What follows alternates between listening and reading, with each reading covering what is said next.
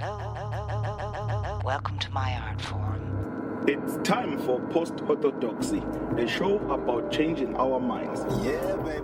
With your hosts, Dark and Ainsley Sevier. Maybe what they believe about reality isn't all of reality. What? I know, right? We're on a mission to have a better time with more people more often. The question is more, how do you get there? Post-Orthodoxy explores strongly held beliefs, how those belief systems divide or connect people, and what might be found beyond those reality bubbles. Keep calm. Don't lose your head. I've got a piece of chocolate here with me because I got anxiety about doing this. Welcome to this neighborhood, neighbor.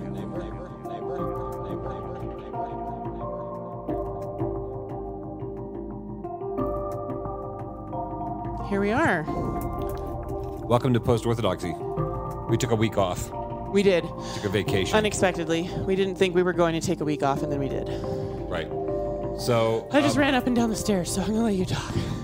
That's Ainsley Sevier. I'm Dark Sevier. This is our special guest. Christine Trafford is here for the show. And we just want to do our standard disclaimers before the show. This show is called Post-Orthodoxy. Sometimes we talk about things that are outside the consensus comfort zone. That doesn't necessarily mean we're endorsing those things, but this is where we explore ideas. Some of those may cause people distress. So be forewarned. This show isn't for everybody, in other words. So if you're here, welcome to the show. And friends, frenemies, we have a chat over here. So if you have something to say about what we're saying, please join in the conversation. Just because we talk about the devil doesn't mean we're the devil. Ooh. It's the best way to break it down. And put that on a bumper sticker. Right. All right. So we're welcome to the show. We had another good bumper sticker from the show I just edited with Evno Omni from January 30th. I just put it up on our Podbean for podcast listener people. One of the bumper sticker from that show was my dogma doesn't like your data, so my dogma is going to bite you.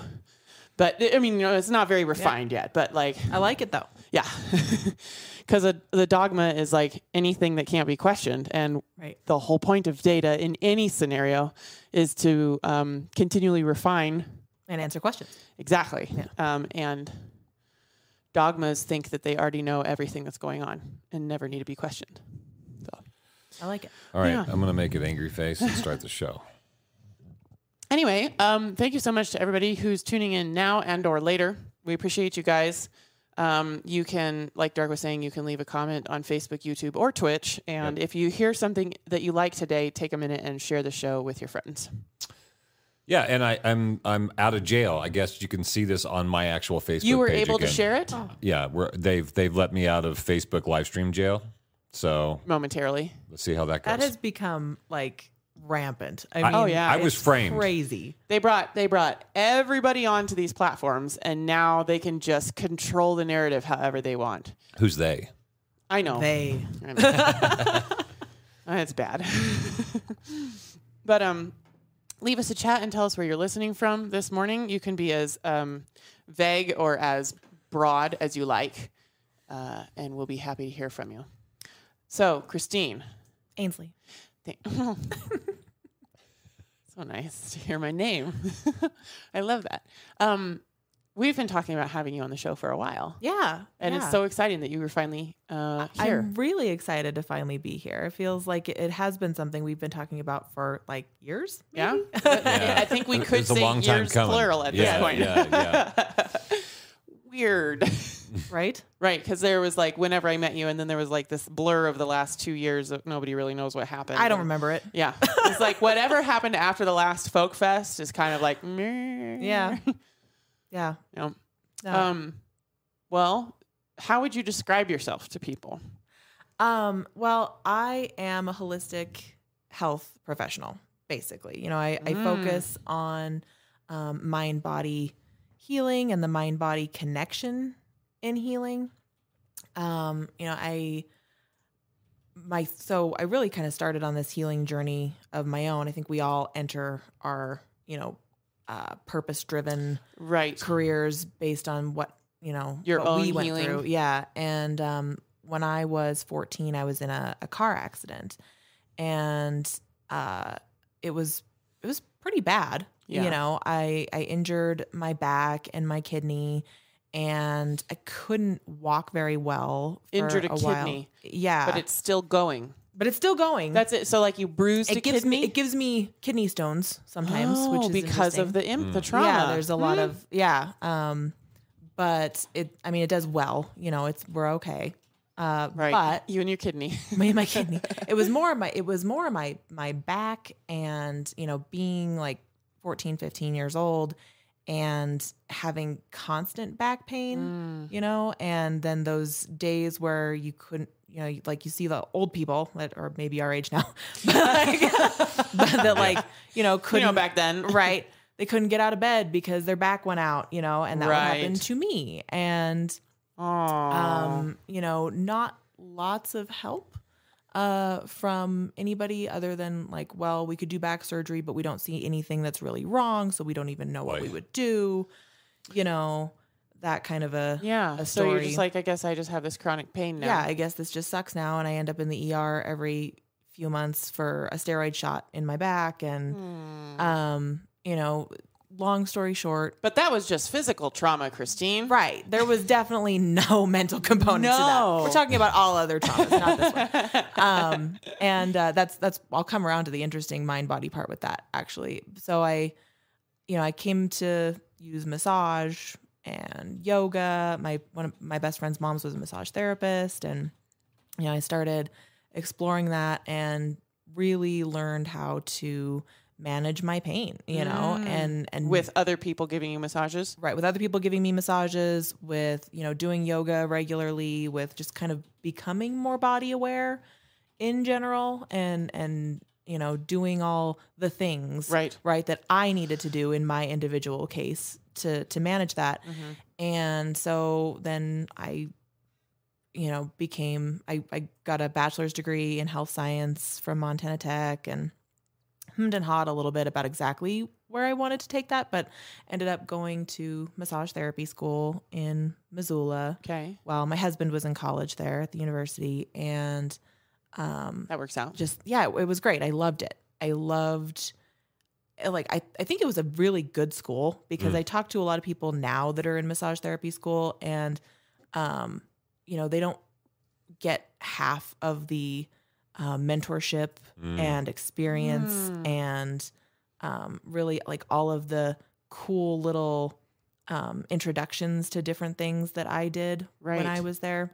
More of a broad spectrum. Right. Like, here's how you go and work at, you know, the McMassage parlor.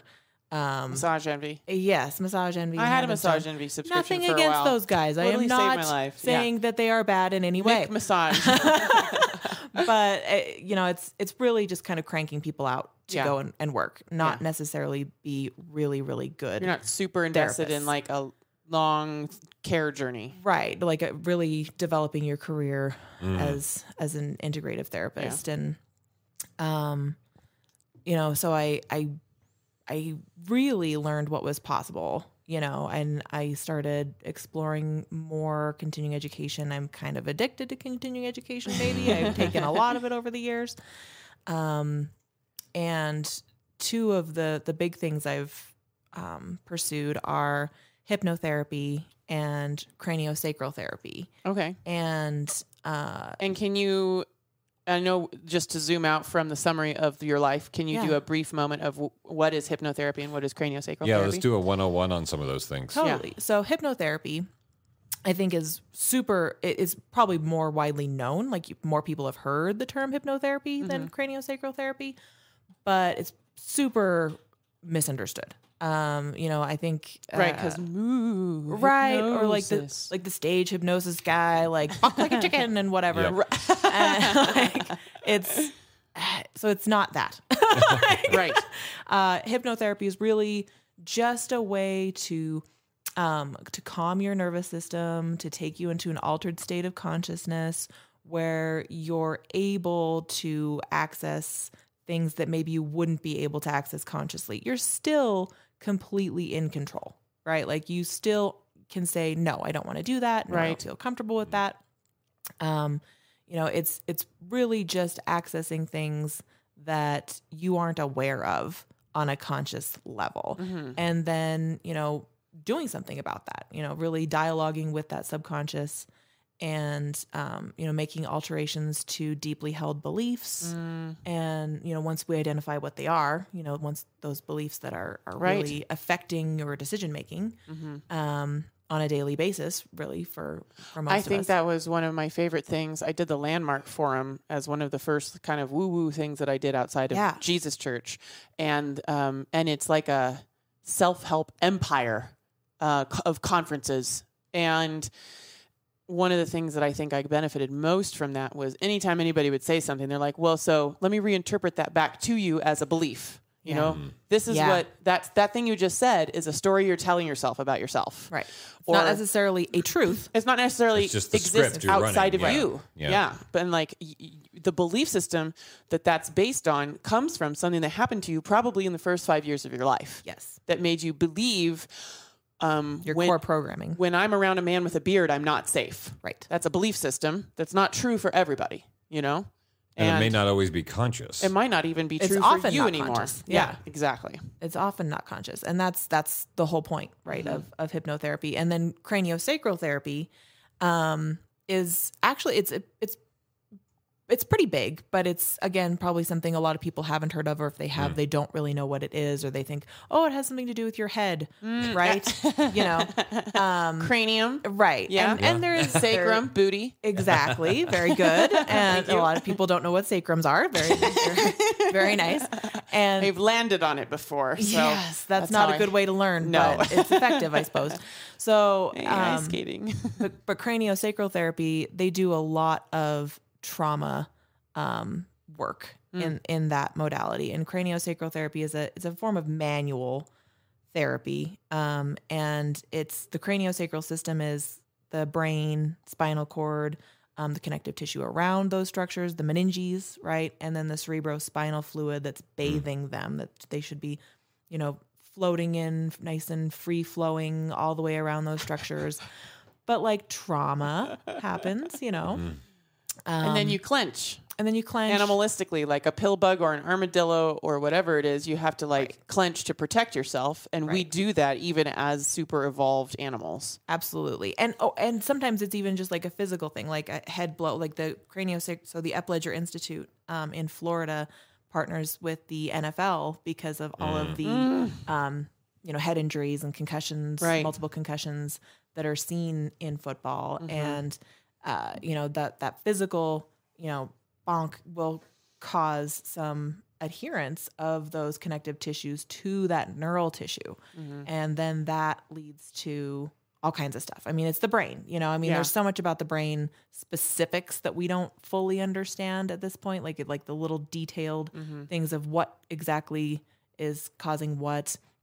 I'll ask one other hypothetical zoom out question before we get back to the story of your life. For sure. And that is, do you feel as though there has been an uptick in conventional medicine and therapy of recognizing the connection between mental traumas and what they do to the body and physical traumas and what they do to the mind? For sure. Is it getting better? It's way getting better. I think actually this whole opioid crisis thing has been wonderful for in the way that it's really pushed that forward. There's actually something called the Pain Management Collaboratory.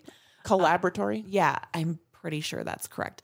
And you can look that up. I'm good. And it's a partnership between the VA, the Department of Defense, and the DPHHS. And basically they're they formed this committee and they're like, here's money. Figure out how we can fix healthcare so that we're actually doing what we all know should be done. Really more integrative. Yes, it's great. And preemptive healthcare doesn't make as much money. No, as not opioids. At all. Not at all. So that's why this is kind of a profound thing they're doing, and why I'm a preferred provider for the VA now. Hey, super big great. deal. That I can see all these veterans, and actually get paid by the VA system a good amount of money to actually help people feel better, not just mask symptoms. I think that's another big problem. Is that a lot of people think that when they go to the doctor and they're treated, that they're being given help for their issue, but really most of what mainstream Western medicine does is just help you not feel the symptoms of your problems. Right. It's Band-Aid medicine. It's crazy. And it's wonderful for like emergency traumas. Like if I get hit by a truck, I want that. I want them to stop the bleeding and yes, please. Reset the bones and all that. But then after I'm out of that immediate crisis, it's really not amazing at helping you to heal, or helping you to heal from sickness and things like that. But they are actively trying to do something about that and figure out like how do we fix the system.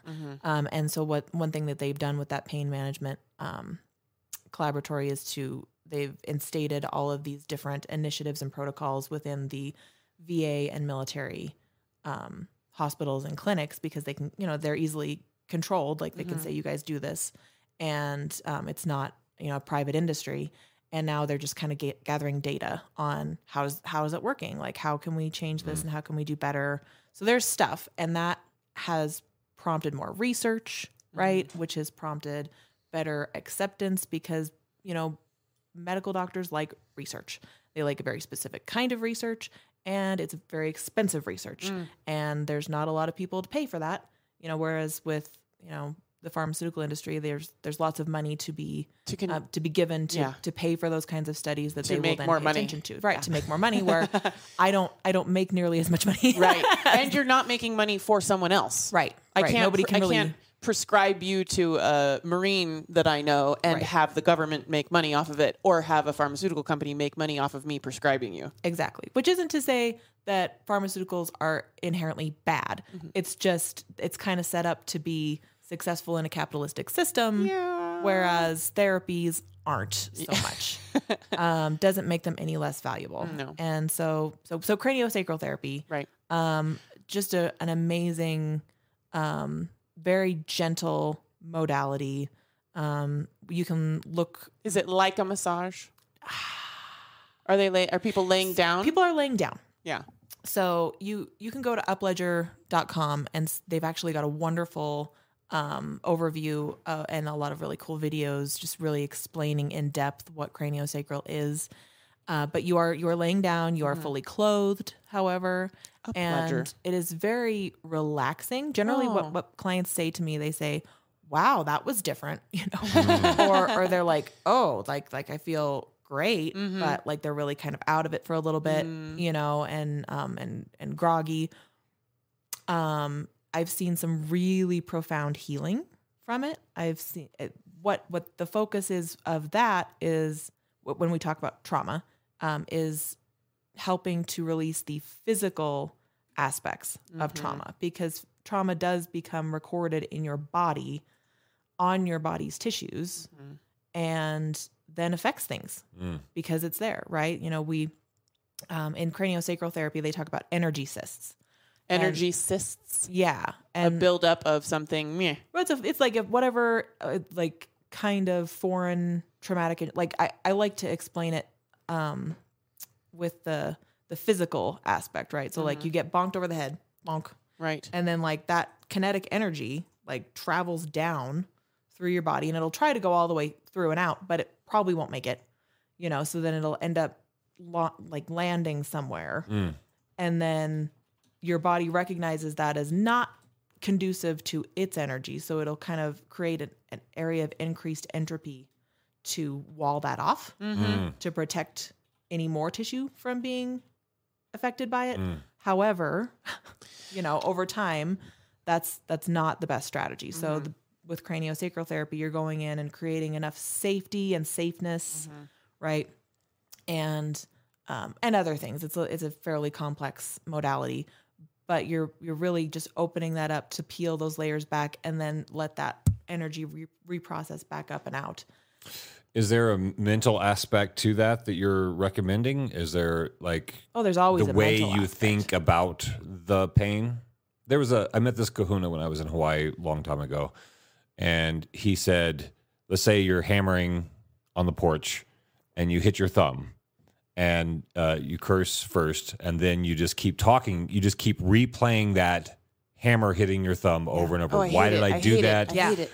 If I hadn't have, and then you just keep replaying the pain. He goes, if after you get through cursing, you just reimagine missing your thumb, like you didn't do the accident, and replay that over and over, your thumb will heal faster. It's so funny because I literally read. So I don't know if you guys have probably read the book, The Body Keeps the Score. I've haven't. heard of that. Yeah, I It's want like to. the best. You know, Yeah. Bessel van der Kolk. He's kind of like the father of somatic psychology, and but in that book you will read about he had a friend who was at Ground Zero and during 9/11, and the son of that friend was at school, I think in like first grade or something, at like the school that was like 1,500 feet from where this was, geez. and watched out their window and saw the plane hit and everything. No. And so, about a week after everything happened, he came to visit, and I think really was there to kind of talk and help with trauma and trauma survivors, because that's his big specialty, the guy that wrote the book. And the kid had drawn a picture of the towers, and the one being hit by the plane, and people jumping out of the windows and the firemen and everything. And at the bottom, there was like a big black circle. And he's like, what is that? What's that big black circle? And he's like, oh, it's a trampoline. And he's like, oh, yeah. He's like, yeah, so that next time when it happens, they'll be safe. Right? Doesn't that just make you want to tear up and cry? But like, really, that is because this kid was so well adjusted, and had all the things that he needed right up to that age of 5, right? Like that we're talking about 5 or 6, when, that he had used his imagination to fix that in his mind, so that it didn't keep happening over and over again. When he thought of it the next time, they were safe. He had such a strong belief that life in general was safe and healthy that rather than seeing the 2 towers collapse and people dying and being like, yep, expected that. And becoming stuck in that moment of trauma, which is so common. Right. So there's totally a thing to that. And that's really interesting that you bring that up. Kevin Noel Olson is tuning in.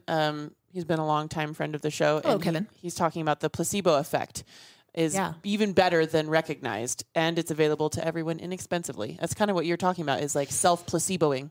Well, I haven't hammered 2 thumbs and then replayed the injury and replayed the not injury to do a test on myself. But I started integrating that into every time I bang my head or do, because Science. I curse first, and then I just see myself having not done it.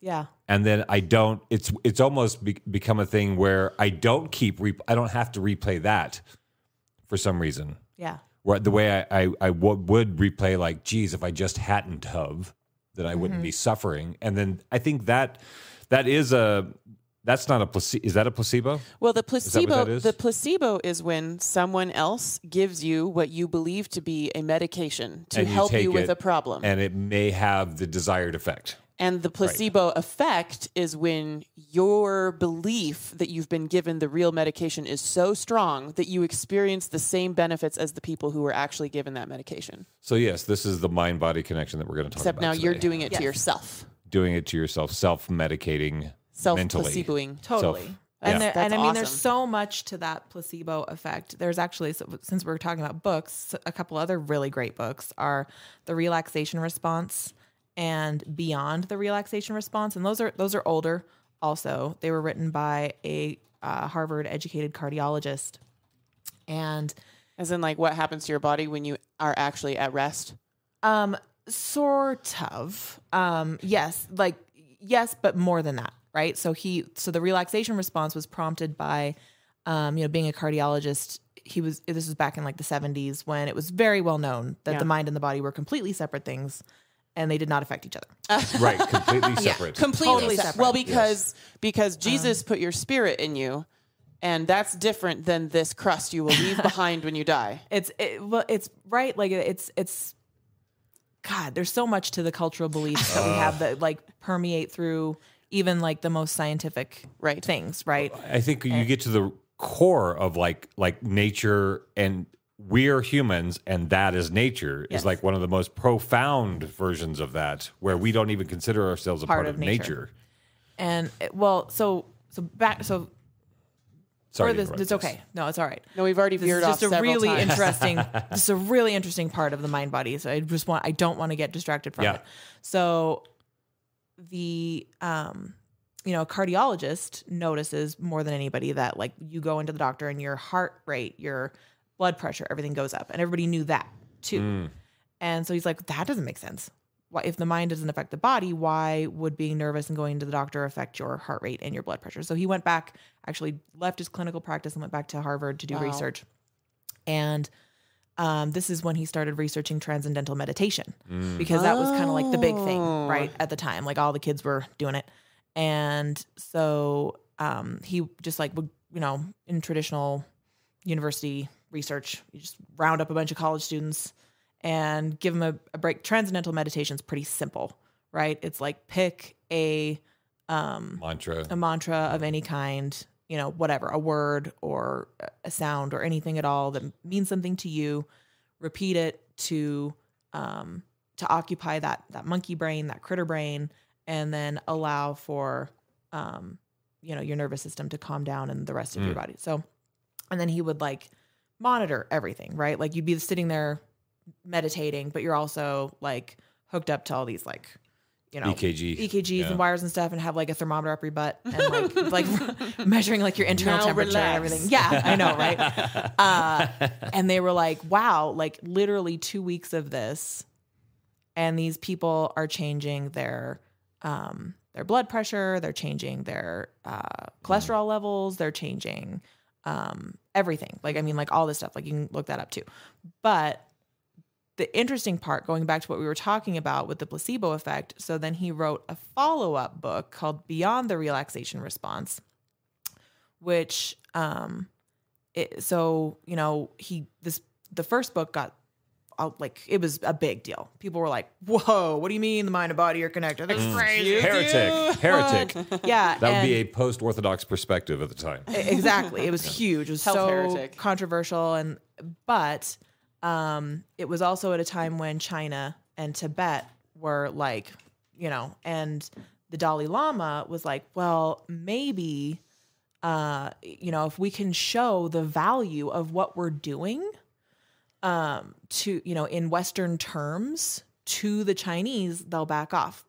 Spoiler, it didn't work. But but that prompted the Dalai Lama to actually say, because he wanted to go and study like really, really experienced meditators. Yeah. Right. And not just college kids that have been doing this for 2 weeks. And, they were like, no way, like we don't do that. But then the Dalai Lama was like, well, you have to. And so they were like, okay, I guess we will. So he went to, climbed up into the mountains of the Himalayas with all of his equipment and everything to find these like hermit monks. The Dalai Lama did? No, this is the research. The Dalai Lama just signed a thing and then forgot about it, I'm sure, because he has so many other things going on. But this researcher that wrote the book, and he climbs up into the mountains and did the same thing, here, put this thermometer up your butt and we'll like hook you up to all these things. Now sit there and meditate. And they did these like really fascinating things. Like they would change, like at will, change their temperature. They could sit out in the snow and with like a loincloth on or whatever and melt the snow and never become cold. And like this was like measurable on here. And so even they kept though their basal body temperature high. Right. Like, so even though like those are things you can't do, they were doing it because they believed they could. Yeah. And really, like, so a lot of that book talks about, what is the placebo effect? What is the power of belief? Is it actually just, faking yourself out? Or is there really more to that? It's really kind of interesting. I would like to, one of the things that I want to do someday when I have more time is like see if I can, this is just sort of like a pet project that's been living in the back of my head for several years, is see if I can find a way to pass through a wall. I'm laughing, but yes. No, I mean, but like out of all the things, out of all like astral projecting, walk through this wall, like the Flash, style, because like get some lightning. Have your atoms. Atoms are more space than matter. I am more space than matter. There is less physical stuff here than there is space. Yeah. And same thing right here. So I should be able to theoretically like me through the wall. Just you have to use that sound. If your molecules can vibrate to a level that like is Works higher around than it. that and can go around that, then it is totally possible. Right? Scientifically, you gotta it's work possible. up that speed though. I think that might take a while to run that I marathon. have to work up my belief. That sound, you need to work on that sound a little bit Yeah. more and refine it. And I Sound think that effects would- are yeah. everything, as we all know. So, what got you hyper focused on hypnotherapy and craniosacral as your modalities of choice? Yeah, there's a lot of modalities out there. There's a lot, and I've studied a lot, and I really think those two just sort of stood out as what was necessary. You know, like because I on all of my stuff and everything that I preach, you know, is all mind, body, spirit, right? You know, you have to address all three and as simultaneously as possible to facilitate healing at the deepest levels. And so really, you know, between, you know, craniosacral's ability to address, you know, energy and this musculoskeletal system and hypnotherapy's ability to address those underlying beliefs, really like that is kind of what really struck me. And so, you know, back to my back injury, you know, I was able to manage the pain very effectively. I could keep it at bay. Everything was good. I was able to function as a normal person, have kids and all the other things. I know. But then I would still occasionally backslide, you know, like I moved houses or I wasn't stretching or doing all the things. And then, oh shit, you know, like you are allowed to swear on this show. Oh, Like, okay, yeah, great. no. Shit. Yeah. So, like, Yeah. And then not like on the radio. Yes, here. Yeah. Like I just like, you know, fall over and like be screwed for a few days until I could get moving again. And then this was actually, right at the beginning of COVID, like right when my business was completely shut down locally. And I had more time for some studying, and I went, I went to a hypnotherapy session first. And I had a hypnotherapy session, which I'd done many before. And like any kind of therapy, sometimes it does take, you know, you're working through layers, right? Mm-hmm. You know, and so this one, I really didn't have a huge goal in mind. It was just kind of I'm just working towards doing better, fine tuning the practitioner. You know, there's nothing, you know, better for your clients than a well-tuned therapist, right? And so I went in and I won't tell you all about the session, but I had a huge breakthrough. Like it was like one of those like smack in the face. Like I had never fucking thought of that way at all. Oh, wow. And just really changed a lot for me. Like I left, like I cried a lot and it was, you know, pretty heavy, but then I left and was like, shit, like how much of my life has this controlled? And I had a craniosacral session scheduled right after that. For you to perform or for someone to do on you? For someone to do on me. Okay. Because I practice what I preach, damn it. Yeah. Sometimes, not all the time, but like as much as I can. And so I went and I was just like, I was pretty spent as far as, you know, emotion. I was just like, I just, you know, want to chill and, you know, not talk, because sometimes during craniosacral sessions we do like guided imagery and a little bit more, you know, dialogue with the inner physician or the inner wisdoms or some words that, you know, you'll hear us use. And I was just like, I don't have that in me right now. Like I just need to clear things out. Yeah. Right. You know, and so she did the session. I don't remember the session at all. Like it was one of those that I completely do not remember. But when I went to get up after the session, I noticed my back, like the little thing that's always there that had been there since I was 14 was not there. And I would not let myself fully acknowledge it. Like I knew consciously that it wasn't there, but I would not acknowledge it because that would be too hopeful. Too good to be true. Right. Yeah. Like, it'll be back. I'm just really relaxed right now. Yeah. It'll be back. Yeah. And Speaking that into existence. yeah. So like I just went about my business and it never came back at all. And that was, Wow. a couple years ago now. Yeah. And like A couple years ago, like 2020, or a couple years ago, like 2018? 2020. Oh, okay. Wow. Yeah. A lot of times when people say a couple And years ago, I know, days, right? they That's mean often what I over. mean. Yeah. I only know because this was literally like I was doing this whole healing period during the beginning of COVID because Awesome. I couldn't work on a bunch of people. And, Yeah. Right. and technically we weren't supposed to be doing cranio sessions either, but we were both craniosacral therapists. So we Right. just kept working on each taking other. care of yourselves. Yeah. And so it was just like, wow. I knew, I mean, of course, after all of that time, I knew there was this huge mind body connection. I really believed that. Yeah. But at the same time, in the back of my mind, it was like, this was a physical injury. I was in a car accident. I physically hurt myself. Yeah. This was not mind body, right? This was something that was just beyond that, right? Just body. And there you go. There you go. And Some beliefs got smashed into it in the car accident. exactly. I mean, that's what happens. Like, it really, like, it's crazy how, and I don't want to say crazy. I don't like to use the word crazy. You're not Right. crazy. Mental health is not for people that are crazy. It's for everybody. It's so wild Yeah. to see the way the subconscious works and the way those beliefs can act. And just after working with enough people to see, what things can create, what beliefs can create what outcomes for you.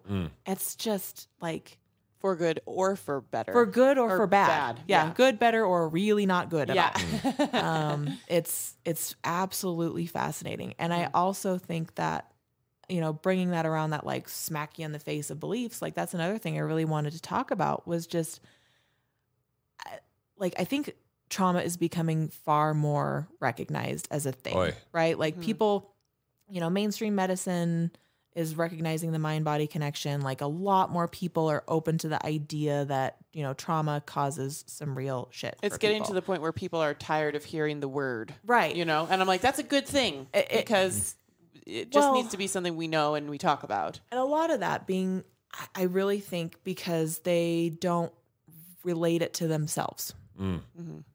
They can see how, these people in the Ukraine are being terribly traumatized, right? They can see how, someone who's like mugged or raped or something is, or who was molested as a child or something. They're like, oh, I can see their trauma. Being bullied at school or bullied at work or whatever it is. Yeah, but I'm that's not traumatized. Yeah. It's not me. Yeah. And even if something Because bad happened to trauma- me, I don't see how it affects me. And we don't think of the bad things that happen to us as trauma. I think our Right. culture is so used to feeling shitty and so used to bad stuff happening that we don't think of, if we can't just call all the trauma because then we would be surrounded by it. And we are. And so I think that's an acknowledgement phase that we haven't hit yet, because like if we were to actually call all the trauma, because there's different kinds of trauma. Trauma isn't always just being thrown up against the wall by an abusive parent. Like traumas can be very small, very, very tiny moments, no physical pain or a little drip over a long period of time. And we think when we hear the word trauma, I think a lot of people visualize a giant, violent Blunt monster. force trauma, versus other. But kinds. like traumas can be like a creaking door in your bedroom at night when you were a child. Like it can be very small stuff.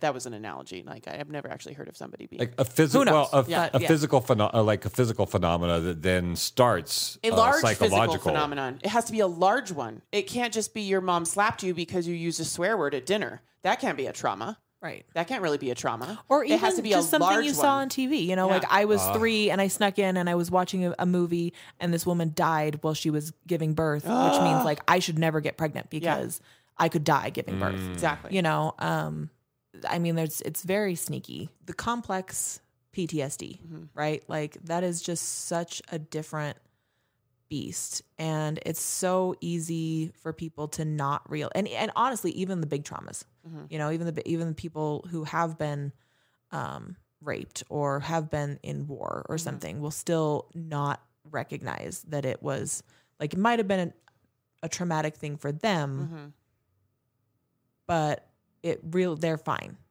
It didn't traumatize them. Right. There's a difference between trauma being the incident of a thing that happens and trauma like my trauma. Like you're coping with the thing. My feelings of trauma. It's not affecting me. Like Right. And so, both of those things being huge factors in our lack of ability or lack of willingness to address this huge elephant in the room of like, we just want to look at the Ukraine crisis, and get angry at Russia and say Russia's just a bad thing and we hate those Russians. And then, I've seen crazy stuff. I think we talked a little bit about this, but I actually have a friend she's a nail tech and she's going to a training, and she was going to a training for, I think it's in like the next month or two or something. Yeah. And it's for Russian manicures. And now they're like changing it to Ukrainian manicures. Oh, because my God. They can't sell Russian manicures. And, but they're only not going to be able to sell Russian manicures for like 2 months. Right. Because then it will be something else. Right. And, but like, that's the thing is like, we're going to look at and call them bad instead of saying, how did that happen? Why are they doing this? This is the progressive version of freedom fries when they stopped calling them French fries. Right. And the left made fun of the right for being xenophobic idiots. Well, and that's the thing is there's no left and right. Yeah. That's not a thing. That's just this thing we've made up. We've been given that thing to fight each other over. Right. Yeah. And it's very convenient. But the fact of the matter is like we're all here like the same people. Yeah. Literally. And that's not just some thing people say that's like peace and love and we're all the same and shit. Like for seriously, like we are. And it's insane to be, trying to say that we're in any way separate. And so like it's artificial. But that's trauma. That's how trauma works. Trauma it puts you into this sort of it's a heightened state of the nervous system, where you're stuck, but it's a very tribal, very ancestral. I feel unwell or reaction. Unsafe. Therefore, something bad must have happened. And in order for something bad to have happened, there must have been a bad person or entity that did the bad thing. And if I can find out who the bad person or bad thing and defeat them, then I won't feel badly anymore. Right. And that's why I think we're locked, especially in the U.S., we're locked into this cycle of being given the next bad thing to be mad at because we're in such an unhealthy and unhappy and we're very unsafe used to state. That. It's comfortable for us. Whatever the next bad guy is, it gives us the little bit of endorphins that we're going to fight it and we're going to win and we're going to complete the fight or flight cycle and then we'll feel better. Exactly. And it is because we've just been doing the same thing. It's the same reason that you see, your best friend who's got she's always dating these awful guys, and they're always the same jackass. But the thing is, like this new jackass fits beautifully in where her old jackass was, and she doesn't have to change her whole life and her whole the way she views and everything. Maybe this one will be different, which will make all the other ones worth it. Right. And if she were to embrace like this amazing, new guy who doesn't really fit in that spot, she'd have to change everything, which is very scary and uncomfortable. She would have to love differently. And those love imprints were developed when she was very young. Very young. And so she's very used to doing that same thing. And that's what we're doing. We're just continuing to date the same jackass over and over again. Well, it's prescribed jackass. Yes. Like in our culture, there's in what the they US call at least. public relations. And public relations is about solidifying group think into a externalized enemy and they just keep prescribing the enemy. So the Cold War was the boogeyman. Everybody could be a commie for a while. And then suddenly it was drugs. Yeah. So we all have to the war on drugs be against the drugs. And then terrorism was great because it was super abstract. Right. Anybody Osama could bin be Laden. a terrorist. Yeah. Right. So, and then when we moved into the COVID narrative, it was really about a virus, which you can't see. Right. And so it could be anywhere, which did, I think, something to people's... Oh, that is traumatic as all. I mean, like really, when we're talking about trauma, that's how I can very comfortably say every person on this planet has lived through trauma. Because regardless of how your life went before, like this last couple of years has been so traumatizing. I actually was talking to someone, and I will, use different names and everything for like HIPAA purposes, but she was working with a client for weight loss because this woman had been very overweight, but then she lost like a ton of weight, like 100 pounds, right? And right before COVID. And then she gained it all back and more.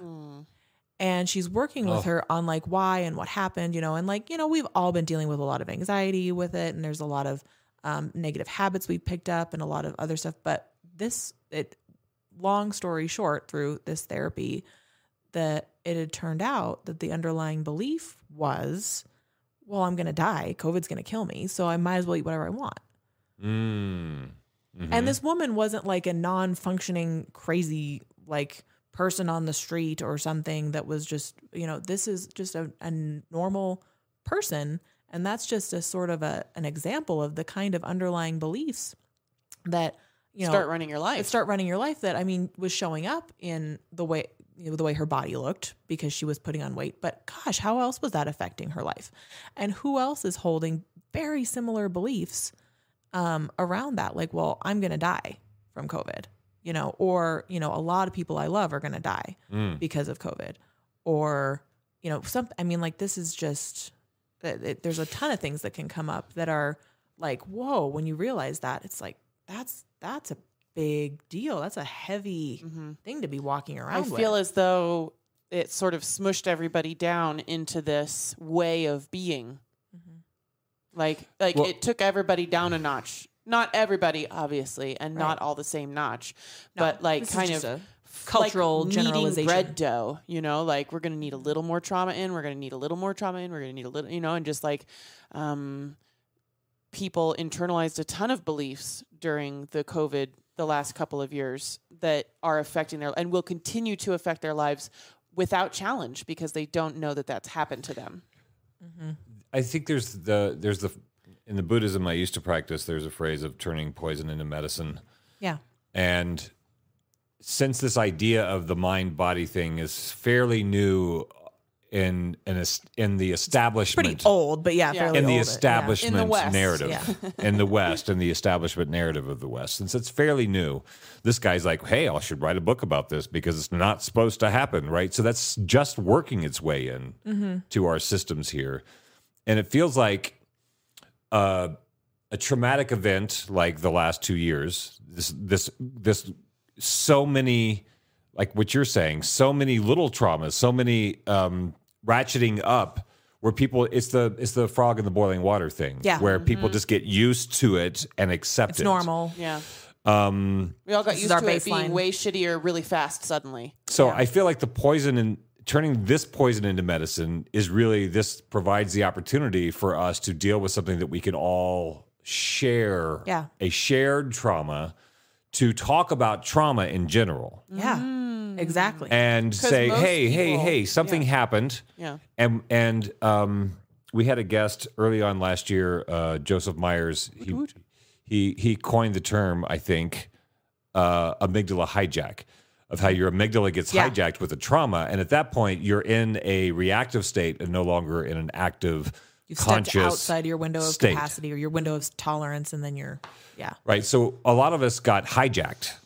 Our amygdala got hijacked during this thing where we just have to be in response to the story or the message, and we have to continue to be in response and not think about what's happening or what happened to us or what we're doing to other people in our trauma state. So I feel like I have to take care of myself. right. having, because if you start talking about childhood trauma or incest, then immediately there are people who are like, ew, I don't want to even talk about that. Or, I'm sorry that's that happened cool, but to it has you. nothing to do with or me. it happened to me, but I don't, right? So to have a shared trauma like this, the way the narrative came out, I think I think most everybody could agree that the narrative, maybe we learned some things and we don't do it the same way we did it last time. Yeah. Because I think people were there were documents in Germany and in England, and I haven't seen the documents in the United States, where they were basically saying we need to... The government was saying on purpose. The government, we need to scare people into compliance because they're not going to comply. And if they don't comply, we're all going to die, because there was this idea of the impact of the virus in the beginning. So prepare for the worst. And that scared people... And then they don't have a back door for people to come out of that fear and out of that trauma. They didn't have a plan in place for walking people back from the traumatized state that they put people in order to get them to comply with what they thought were the necessary measures to protect everybody from the virus. Right. So as the virus effects lessened and lessened, there wasn't a plan in place by these governments that to ratchet it down. Well, that never has been. This is far from the first time that this has ever happened. I mean, this is actually a normal thing. And when we're talking about doing it better this time, I'd go back way further than that and look at, I think we had talked about this before about, people are sick of hearing, the word trauma, and they get kind of frustrated with the, those millennials, and they're so, there's everybody's wounded, and they're so, snowflake, and man up and get your shit done. My grandparents lived through the Depression, and they weren't traumatized. They went and fought in the World War and all this stuff, and they were. Yeah. They absolutely were, and there's a ton of generational trauma there, and we just weren't talking about it. We weren't talking about it. We called it shell shock when soldiers came back and had horrible nightmares and would just drink all the time and abuse their loved ones, and it was just normal, right? But we didn't recognize the secondhand mental health stuff that comes from that, and the way that it affects you. Just being around them and the way it perpetuates down a line of people, my husband, is American Indian, and just like looking at the generational trauma that comes down from that, which was not that long ago. Right. I mean, his grandmother passed away a couple of weeks ago, who lived in the boarding schools that they had, God. She grew up, and like, did she ever talk about that? She did a little bit with, she wouldn't really talk through it. I wouldn't say that there was that level, but actually one of the first times I met her, I was interviewing her for the archives because I was in history class where that was, we had to find somebody to interview. But anyway, it was really, it wasn't recognized as trauma. It was like, I lived through hard stuff, and that really resonates with me because I think I was that person for a really long time. I graduated from high school when I was 14, and I was in college full time by the time I was 15. I had multiple full-time jobs. This is you? This is me. Yeah. And I don't talk about it a lot actually because it makes people think you must be a genius. That was the big word that everybody would always use, like, like I actually applied for a job when I was 16, and the lady was like, wow, I've never met a genius before. And I'm like, oh God, right. I'm not a genius. I'm good at school. I'm, great at reading books and reiterating, stuff. Regurgitating for tests. Right. But, so anyway, but I had a lot. I had a lot on my plate. I did a lot of things. I don't want to throw my mother under the bus on anything. Like, everybody lives the way they do for, because of the circumstances, and the support that they had and the mental capacity they had at the time. And, but she wasn't the support that I needed in that. And I felt that I needed to support her largely. I bought the family's car because we didn't have a car, when I was 15, and like, it was a lot. But I was like, okay with that because that's just what I had to do. And I stepped up and I did it. And for a long time, that's how I felt. And then I didn't really start to notice. I knew going through a really hard childhood was traumatizing. But I wasn't traumatized, so I was fine. You didn't go through a really hard childhood. Yeah, I went through a hard childhood, but I was fine. Like, I was totally okay. It was just the way it happened. That's so funny that you were like going into mental health and trauma work and then also thinking, but not you. But not me. Yeah, it was totally not me. And like, people do this very effectively until I started looking at, kids that were in college, and taking 12 credits and just like so stressed out. and just, I don't know if I can keep doing this. Like, I just, like, this is so much pressure and so much stress and I can't handle this. I'm like, are you kidding me? You're taking 12 credits and working a part-time job. I was working 60 hours a week and taking 19 credits minimum. Oh, no. And, and I had a baby when I was 19. Fallacy and still of relative privation. Oh yeah. Like, and I mean, I was pretty good about not saying it, but that was what I thought. That was what your went in. I was And that's in the mix. yeah, you know, and so I get exactly how insidious that shit is, because, you know, like I said, I was literally studying this. Yes. And I didn't see it in myself. Do you feel as though there was a shame element? Because I think that's For sure. a lot of the reason why, and I have a devil's advocate thing to something you said earlier. Okay. I think that's a lot of why many demographics of people don't want to or have decided that they are not traumatized, because that would be seen as a kind of weakness. Absolutely. Well, and it's normal. It's actually, when you study trauma, that's part of what trauma is. So when you exit that window of capacity, I was weak and I will not be again. Yes. Like I'm going to butcher this, but basically, like, so the infant is well within their window of capacity where their nervous system is functioning optimally, and below it, there's not enough tone to the nervous system, and above it, there's too much. It's too intense, right? So like down here is like depression, malaise, that sort of thing. Okay. And up here is like anxiety, panic, terror. So you're talking about regulation versus dysregulation on either side. And so like the infant is well within their window of capacity, and then like something happens, they're hungry, or they, you know, poop in their diaper or whatever, and they cry. They become dysregulated. Right. They not yet. They cry because help.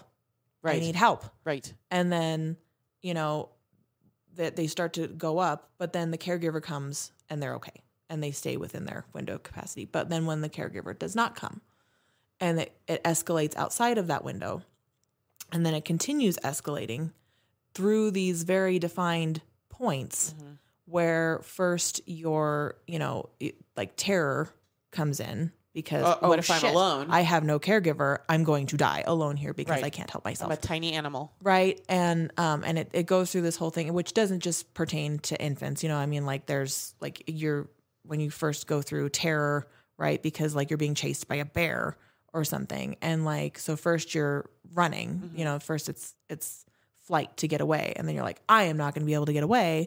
They're here. So then it's fight, you know, that as it escalates further. And so it's like a different hormonal cascade. And then when you realize like, I can't beat them, I'm most likely going to die. And so then you bottom out to the freeze. Hard. And you freeze and you bottom out. And so hopefully the predator doesn't want to kill you anymore, because it's no fun. It's just flopping around. Or if they do eat you, you're flooded with these like hormones where it's like, who cares? I'm gonna die anyway, so it's fine. Yeah. And it's not as terrifying and horrible. Right. So that is a normal thing, because then once you hit that point, there's a tremendous shame. I wasn't able to get away. I was not able to fight it off. I was not, and so because I was not able to get away or fight it off, I failed. I failed so badly. I'm not worth living. I'm not worthy of life. And so that's a normal progression of that trauma and shame pattern. You keep talking about the nerves and the nervous system, and this cardiologist's work on how transcendental meditation was beyond his work, but based on it, affected people's cardiovascular system, enabling them to heat themselves up or cool themselves down, or raise or lower their heart rate. Stonefruit Media on YouTube asked a while ago if you believe consciousness lives in the nerves or in the blood, seeing as we have nearly 70,000 miles of capillaries in our system. And I'm not exactly sure what he means by consciousness, but when we're talking about the mind-body connection, do you feel any more weight for either of those particular systems? Well, my first instinct is to say, what's the difference? We're all one. There's no separation between us, right? Only the illusion of separation. Only the illusion of separation. Oh, it's just your intestines. Right.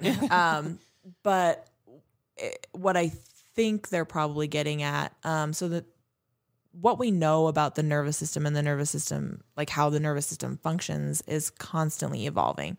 And the big thing over the last decade or so has been fascia and connective tissue.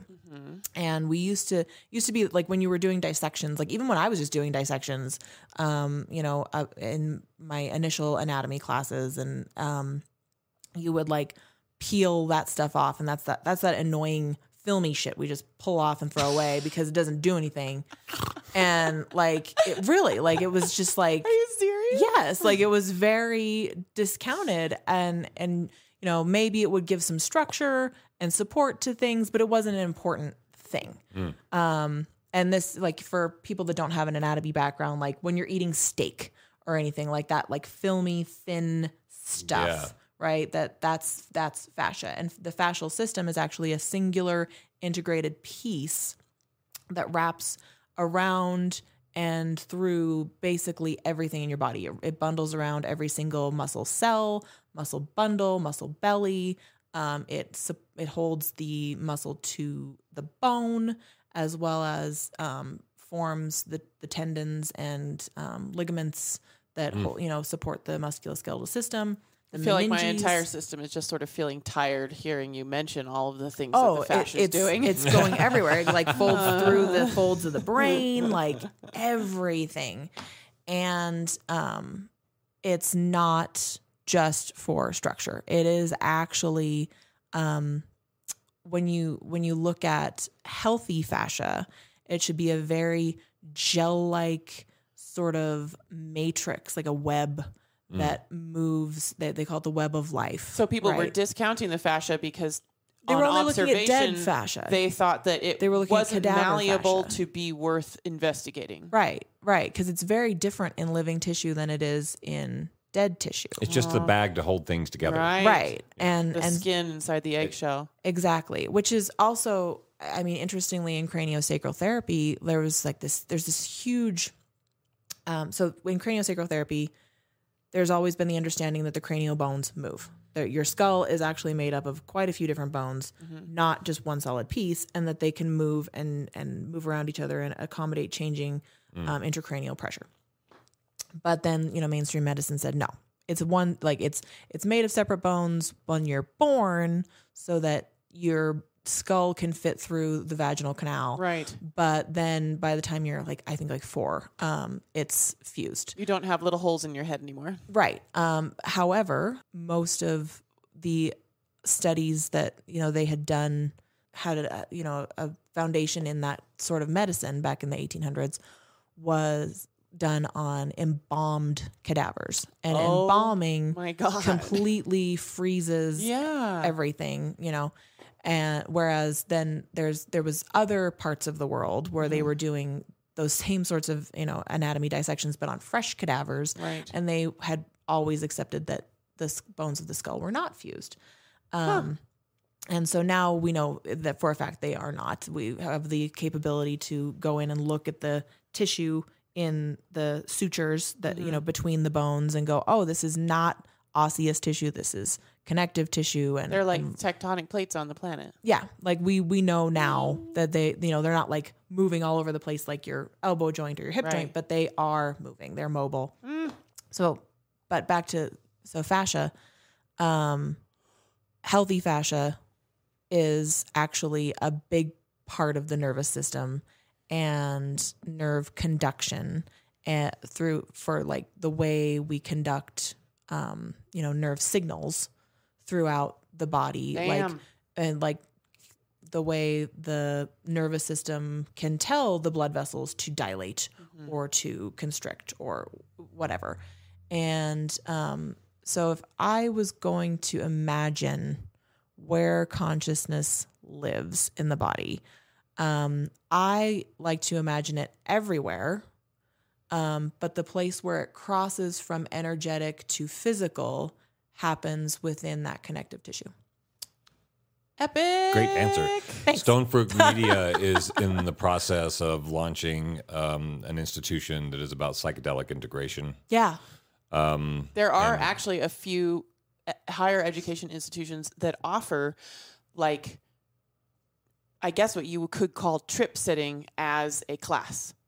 I actually just got Facebook What they call it, sponsored psychedelic ad integration. targeted this morning by the first accredited master's program in psychedelic integration and studies. So there is now in the U.S. And I'd have to look back up to see what it was because I was like, oh, cool, screenshot, because I'm not going to do it. But like I also was like, oh, that's really amazing, because I'd noticed that there was, this is a great change. Like and like this is like a real pharmacy school where they're teaching about all of this, and it's just fantastic that that's being more accepted. I think I had a sense when I was in my early 20s in LA that as we progress as humans in society, that the final civil rights battle would be for cognitive liberty. Yeah. For the ability to integrate ourselves, since we are not being integrated through our school systems or through our medical systems or our psychological systems, that when we stop the prohibition on neurochemical experimentation and people are allowed to start working out their own consciousness instead of having it just be a theoretical thing, that would be the shift that ends all this nonsense of public relations and us and being manipulated from outside, when we could actually begin to manipulate ourselves. Yeah. Which, I mean, I don't know how close we are to that. I don't either. I would like to think that we are making progress all the time towards that. It's so interesting to really think about when you say like public relations and, being manipulated by extra. I mean, this is not new with television or anything. I mean, for thousands of years, that is what has happened. How people manage the consensus of the citizens in order to achieve certain goals. Exactly. And usually not for their benefit. It necessary to, as I enter into this part of the discussion, to preface with, I don't think it's inherently bad. I don't. I think often necessary, for certain, like to survive disasters and things, right? Like when we were talking about like the government's not knowing how bad COVID was going to be and, instating this fear in people. I mean, man, when you don't know, like, is this the zombie apocalypse? Like, oh shit, like everybody's going to die from this. And like, we need to be able to respond quickly. And that's why we do that. That's why we're designed that way. Right. Best case scenario, be able to, that would be a helpful thing to do. Yeah. Like it's not bad. When I lived in Los Angeles, where there's grinding poverty right across the street from obscene wealth, and it's 112 degrees and there's income inequality everywhere. And only one person got murdered, and the news would be like, oh my God, tragedy in East LA. Somebody was murdered. And I was like, that's a miracle. It's a miracle that only one person was murdered in the desert. Carrying pitchforks into the mansions and overthrowing everything. Yeah. I stopped fighting that at that point and was like, oh, we are managed because we don't want to. I think that was the thing is I'm a sovereign human being. I can do whatever I want. But we're being managed. Society, there's management to society. And so I became in awe that food could travel on trucks through 20 million people in the desert and it wasn't being mobbed, and poop got hauled away. The psychology of infrastructure. Yeah. I started going, okay, all right. I think there was this apocalyptic daydream of chaos. Right, at the beginning of all of this, when it's like, okay, all our credit card debt's going to be wiped out. Exactly. And we're going to like... I think, and I've had this theory since Y2K, that I think we gravitate towards apocalyptic theories because we're not happy with our lives and we're not happy in our lives. Yeah. And the idea of something sweeping it all away so we could just be raw humans again and survive by our own wits is really attractive to people who haven't, I think, understood that we are being managed in ways that I think and that's what a government's supposed to do, is oversee the management of. But for some reason, I don't think we talk about that way anymore. It really has become a top down instead of us giving power to someone empower help tools to help ourselves. us manage ourselves. Yeah. And so like, and at what point when those systems start getting used for the few and to benefit the few instead of the many, do the many say, hey, we need to redirect? Well, it's not as much at what point, how.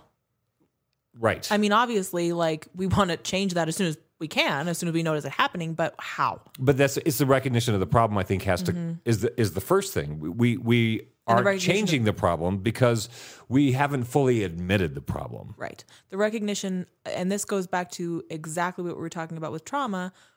You can't get through. You can't work through trauma. You can't change your trauma response. You can't bring your nervous system back into regulation until you've recognized that it's dysregulated. Right. And a lot of people want to skip that part. Right. They want to skip the recognizing that I am not with it in some kind of way.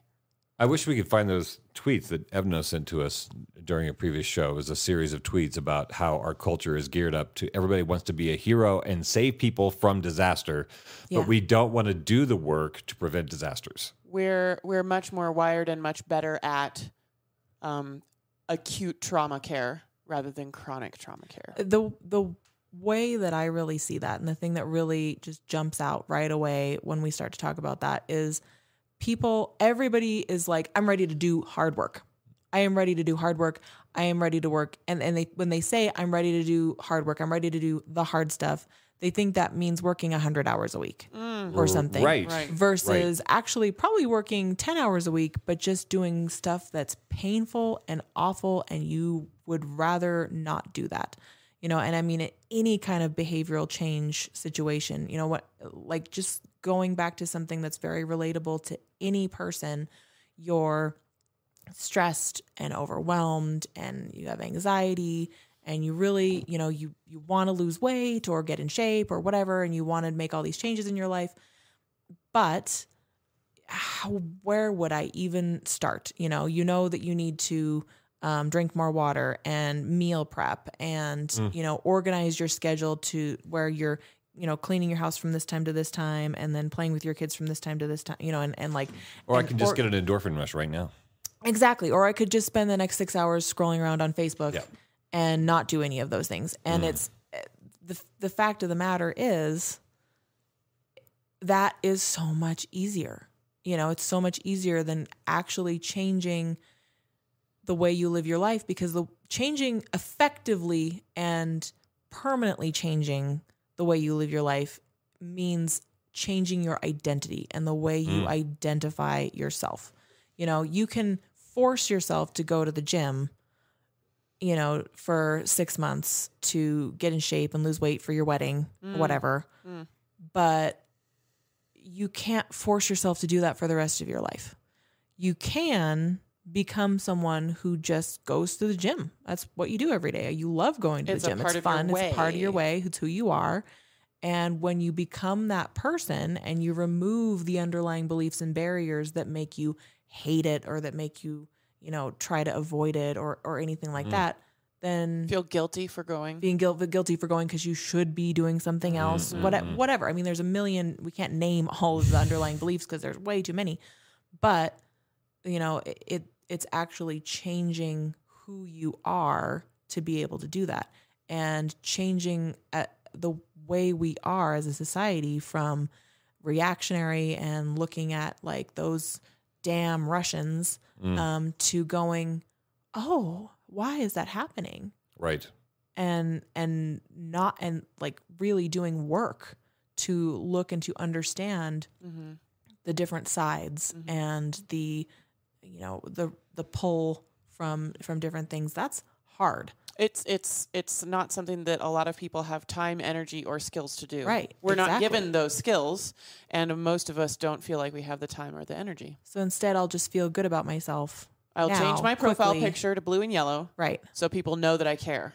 Dump out some Russian vodka on the street, and I have succeeded in being a good person today. Well, it's a signal. Not to say that's bad. I mean, Well, if and that's where I you know- are and that's where your capacity level's at, Yes. that's okay. And I know no that the one's people that are judging doing for those that. things are doing them because they care. Right. They're doing them because And they that care. caring is important, and we've just been impotized.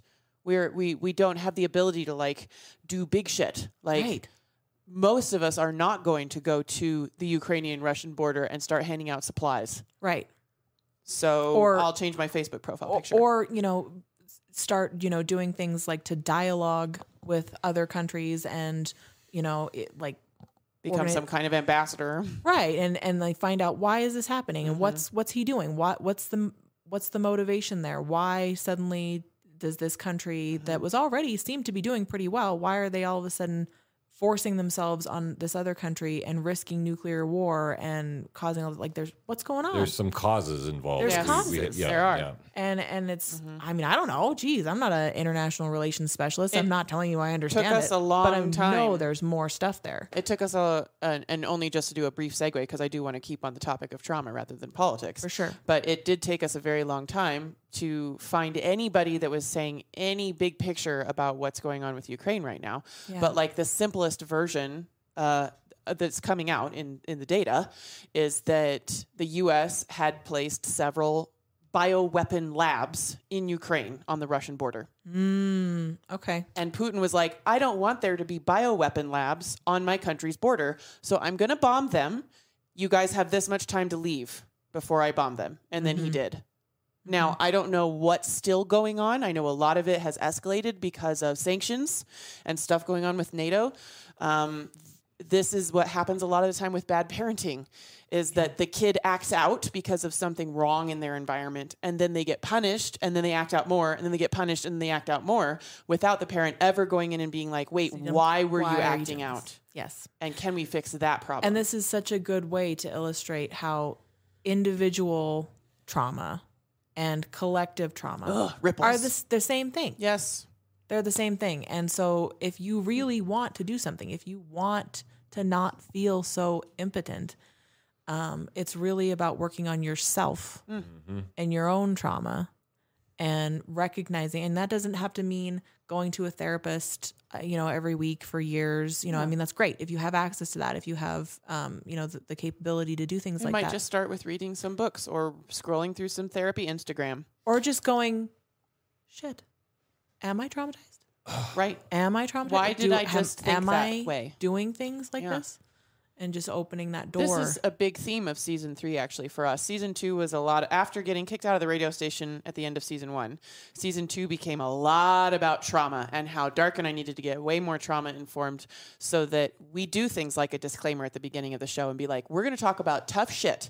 And if you're not in a place in your life where you have extra energy to dally with some tough shit, don't watch. That might challenge your grasp on reality. Because it's going to be alarming at some point. And so we became way more trauma informed in season 2 because I think we thought that everybody else got off on challenging themselves the same way that we do, very naively.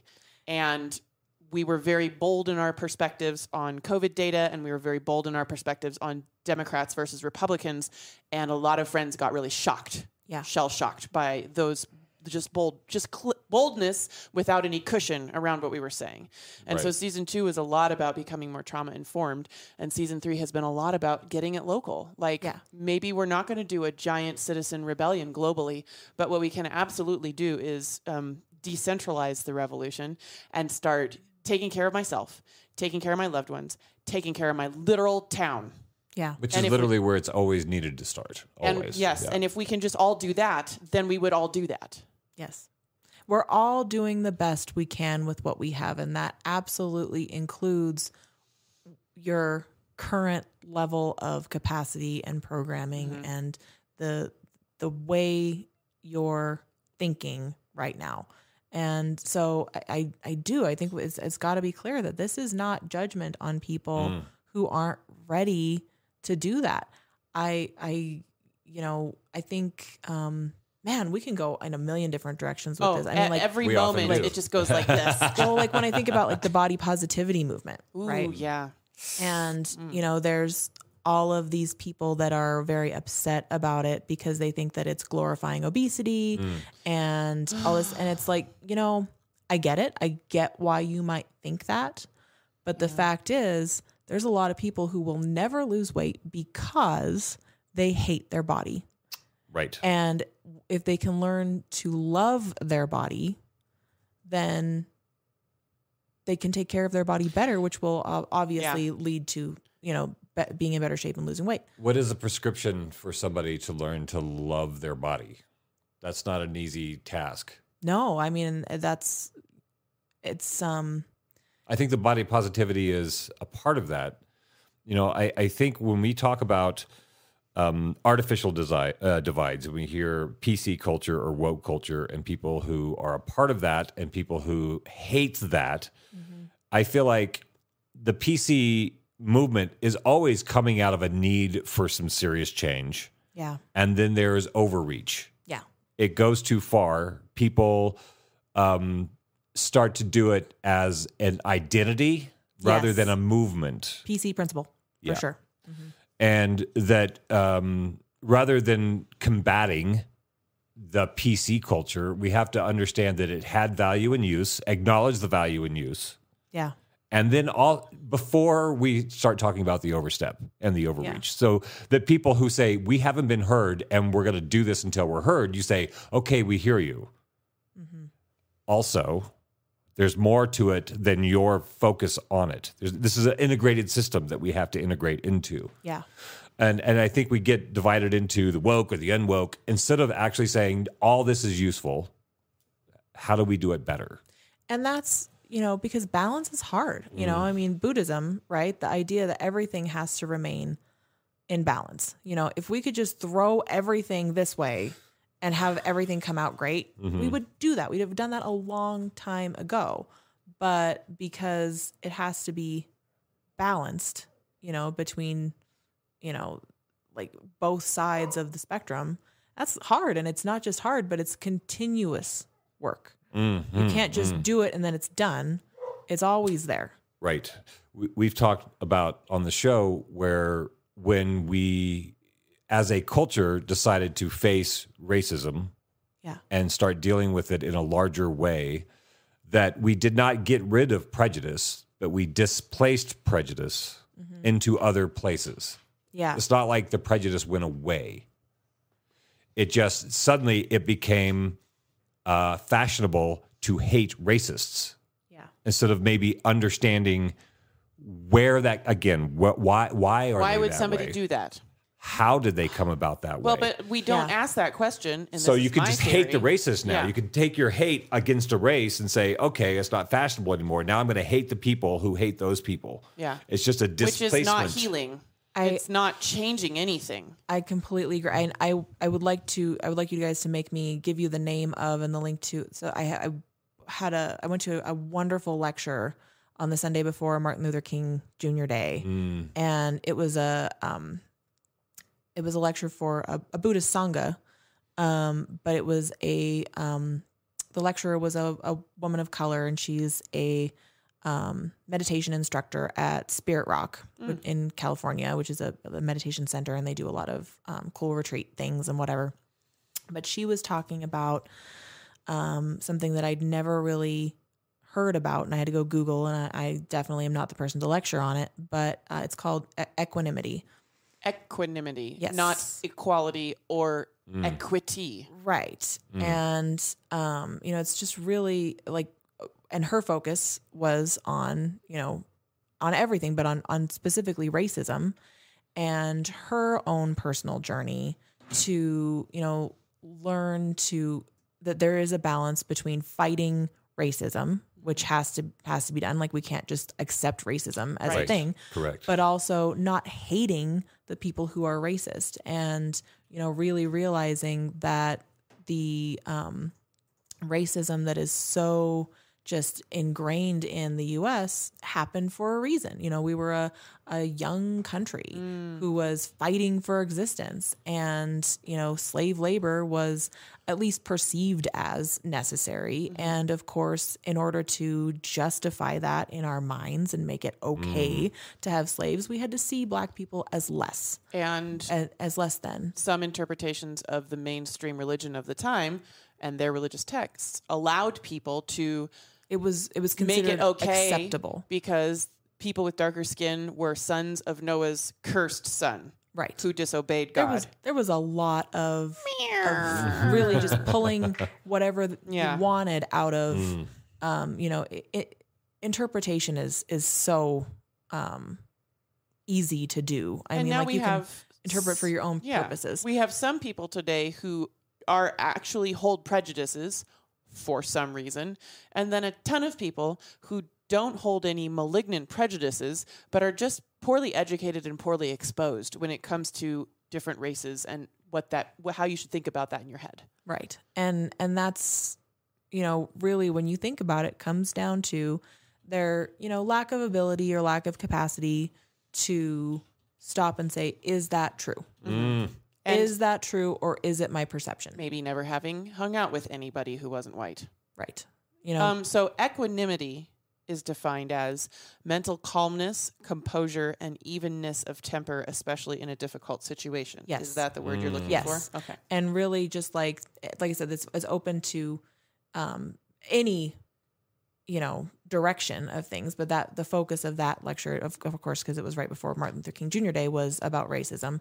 And, you know, that she would want to hate racists. She was, you know, a black woman growing up in the U.S. And there's a lot of hard shit that happened to her that shouldn't have and was not okay. But calling the people that were racist evil was not only not helpful, but damaging to her. Yeah. And realizing that, you know, in any capacity, you know, look at like governmental powers and saying, you know, those bastards in power that are doing this to us, well, they're doing it for a reason.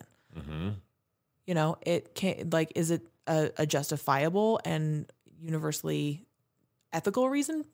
You know, debatable, but it's for a reason. There was circumstances that led up to that, and they are most likely doing so believing that they are right to do so. That's why I thought you're familiar with this term, the Great Reset. And then some people are actually psychopaths and sociopaths. There are. I mean, that is but very few and very hot, far away from. Well, we glorify those folks in our society. We glorify sociopaths into positions of power. People who would take on those positions of power. How so? Or gravitate towards. Well, I was raised on Lifestyles of the Rich and Famous, which was not about people who were contributing to society with their ideas. It was about overt displays of wealth as a goal to get rich. Not that you may have gotten rich from your works, but just to become greedy. That was so much of my childhood on television. I don't know that it's changed much, other than it's not as, you know, now that it's just all over social media. Not as right. Yeah. So I feel like when we there's the we've talked about this before on the show. There was a social experiment where they went into a high rise as a metaphor that the most powerful people are on the higher floors and the least powerful people are on the lower floors. So they put a coffee station at the elevator on every floor and said, we're going to try this experiment, people on the floor. If here's a kitty to put some money in, here's a tip jar. And if we get enough tips, then we'll be able to provide this service. And the lower floors always had way more money than they needed for the coffee. And the higher you got up, it got to the point where there was no money in the tip jar at all. They just took it. Yeah. And that was emblematic of the people who gravitate towards those positions of power. And they couldn't do that if we did not somehow give them our fealty to do it. To say, well, you know, it's become, I was raised to want to be that. Yeah. To be the guy on the top floor. And without really me understanding what that meant. And it wasn't until in my mid-20s, I started saying, what are we doing? Like, what am I doing with my life? What am I contributing with my life to my society, to my environment? Am I taking more than I'm doing, or am I growing as a human, growing the human endeavor, or am I just sucking off of the planet that I live on? I have to say, I that seems to be a bigger problem today than it ever has been. I mean, again, there's balance, right? I mean, and there's all those people like, oh, these kids these days, nobody wants to work, and that's why there's, everywhere's hiring and nobody's got whatever. So I mean, I think it's not that simple. Yeah. But there's also a ton of people. Everybody wants to be on that top floor. Everybody thinks they deserve to be on that top floor, and everybody thinks that's where they will be happy finally is once they are on that top floor. And no one thinks about, well, what's going on the other floors? And could that be not just okay, but where I would actually be happiest? I really think that's, and maybe that's, like when you talk about like lifestyles, rich and famous, I think Instagram influencer, everybody wants to be the Instagram influencer with the giant mansion. I'm 23 years old and I make $20 million a month. Like doing nothing really. Doing nothing. Right. And who cares if it's just making stupid videos that literally contribute nothing. It's another iteration of that idea. I can't remember the phrase. I wrote it down earlier. It's when Mark French jumped at me for saying, said, write it down right now. But it's the idea of being raised. I was raised, I think of my own childhood, I was raised to play a game that I couldn't win. But the ethos of the way I played the game said that I couldn't quit or I'm a loser. Right. And I feel like so much of our society has put us like on a carrot on a stick track to get the thing we could never have. And that's how we are moved around almost as livestock to move resources around, to extract resources and move resources into the hands of the few. We belittle the guy who's happy to be a postal worker for 40 years. Yeah. And we belittle the guy who's happy to run the dump truck. And we belittle the lady who's happy to work at Denny's until she's 60. Like, when are you going to get a real job? Or aren't you going to do something with your life? Like, yeah. And we are brainwashed to do that to each other. Yes. That's public relations. I'm sorry, that's the correct term. But you should public be relations. Striving to do better. More better all the time. Yeah. So you wanted to play devil's advocate about something earlier. Is it already gone? No, it's not gone. Okay. You said, isn't it great that we all have this shared trauma? I didn't say it exactly that way. Isn't it great? Isn't it great that I appreciate? Isn't it great that we all have this shared trauma now, because it's going to enable us to open up more conversations about trauma, because this is one that most people can acknowledge they've had. I didn't say it was great. No, I know. I said this is. They're going to pull that clip out. It feels like there is an opportunity. Yep. They're going to pull that clip out someday, and they'll be like, "There's an opportunity." He likes it. Yep. However, devil's advocate, the same people who aren't interested in talking about trauma are the same people who were not traumatized by the last 2 years. Do you think so? Yeah. I don't know. I'm not sure if I agree. I know a ton of people in a particularly reddish, conservative-ish demographic who did not find the last 2 years to be traumatizing because they were not living the same way as my bluish friends were living. Okay. Like in nuclear shelters of their homes alone for the good of humanity. I can very much say that's yes. Yeah. I think, and it not necessarily. So like the people who are already into talking about trauma will have another thing to talk about trauma. In general, bluish people are more open to mental health stuff, and reddish people are mostly not into mental health stuff. That is maybe not true. Okay. I don't know if I agree with that either. Yeah, I think that's a stereotype. Yeah. I do think it's a stereotype. But as a clinician, yes, you have more data than I do. I often, and because, well, I think I held that belief. Mm-hmm. And I think I even still sometimes will see someone and it's always, when you work in mind, body, spirit stuff, and integrative therapies, and it's always like, what level do I start this person at? Right. When they come in, do I just do some basic craniosacral and, or do we just dive right in there and really go nuts? Have they ever thought about their own thoughts? Right. And, I've definitely realized that you cannot tell outwardly where somebody's at. Yeah, I've had some of the most conservative seeming older white male guys, military guys, or, and they're the most open about that. I mean, they're the ones coming in and I'm like, okay, we'll start real slow. And they're like, I really think my heart chakra is blocked and I need, to ground better. And I'm hoping that you have some insight into how I can, work through this, and I'm like, oh, excellent then. Well, cool. But and here I am thinking that this guy's never going to open up to this. So I don't know that that's true. I definitely know they're the ones talking about it more. They're the ones more open and discussing it. The bluish people. Yeah. But that's not necessarily meaning that they are the ones more open to it. Especially. I love hearing that change. Yeah. I think actually there's a lot of people more open to it these days. Like I said, the big problem I perceive being they don't see it as them necessarily.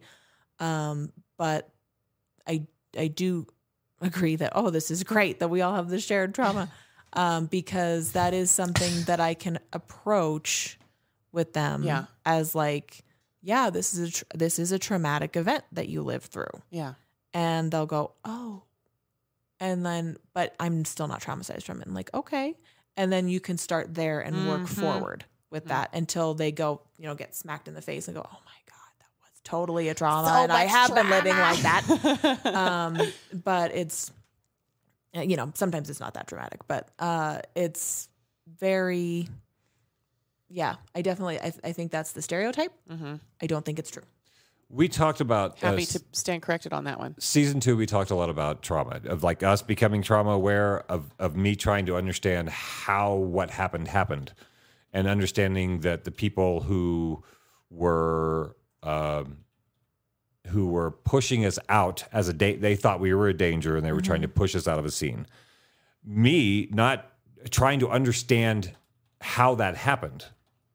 How did these people perceive me as an enemy? How did I suddenly become perceived as an enemy? And then it became I've been trying to have rational conversations with people exhibiting trauma behavior. So I've been trying to be rational in a way where the folks were not able to have a rational conversation, which made me look other. And it's really easy to punish the other. Yes. Very who's much not so. Like you. And so season 3, we want to spend more time on what can be done. I feel more trauma aware. I feel like I understand when I go into a state where I'm just like, fuck that guy or fuck that thing. And I'm like, what is that? Why am I doing that? Why am I doing that? And I'm better at asking that question. Yeah. Sometimes it is fuck that guy and fuck that thing, but I find myself putting people into categories, putting people into stereotypes, and then assigning their thoughts about me to them who I've never talked to. Right. Just projecting that. Projecting. So this season, we want to talk more about people in your field and people who are outside of your field that are doing your work. The work of trying to get us integrated again. With the ourselves. mind and the body integrated again. Because I think there's this desire, especially from a lot of friends of mine who are considered progressive or philosophers, or they want to save the world, right? How do we save the world? And I'm like, it's got to start here. You've got to get integrated first and decentralize the revolution, taking care of ourselves first, taking care of the people in our community first. And we're looking for ways to do that. Options for people to explore. We had a lot of feedback in season 2 of people being like, yes, but what do we do about it? Yeah, it's all For terrible, sure. but then what? But I love sitting around and philosophizing and theorizing and junk, but I need action. Yeah, Yes. what can we do? Which I am living in a very secure and happy life. And so I don't feel as though I need an action item at the end of the show, because to me, I'm living in a place of security and happiness. And we have to remind ourselves, a lot of people are not living in a place of security and happiness. And so it's really healthy to end the show with a conversation about what are some actionable things that we can do to feel as though we're not just left in this philosophical muck on top of everything else. I've been trying to focus on how we can get back together after being split apart. We all got atomized. And how do we come back together, especially when so many people are even traumatized by the idea of getting together with people? Yeah. Physically. Yeah. So, I completely agree. As far as the start with you, I mean, I said earlier, I learned very early on the greatest gift I could give my clients was a well-tuned therapist, and really create, make myself into a very safe and secure container that people then could feel open to letting themselves go and open up. Right. With. Behavior change is probably one of the hardest things there is, right? I can tell you all the things that you probably know.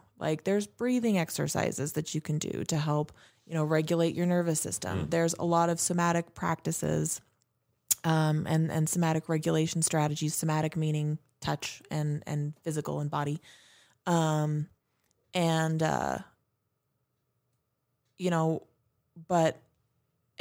of course meditation and, eating healthier and all these other things.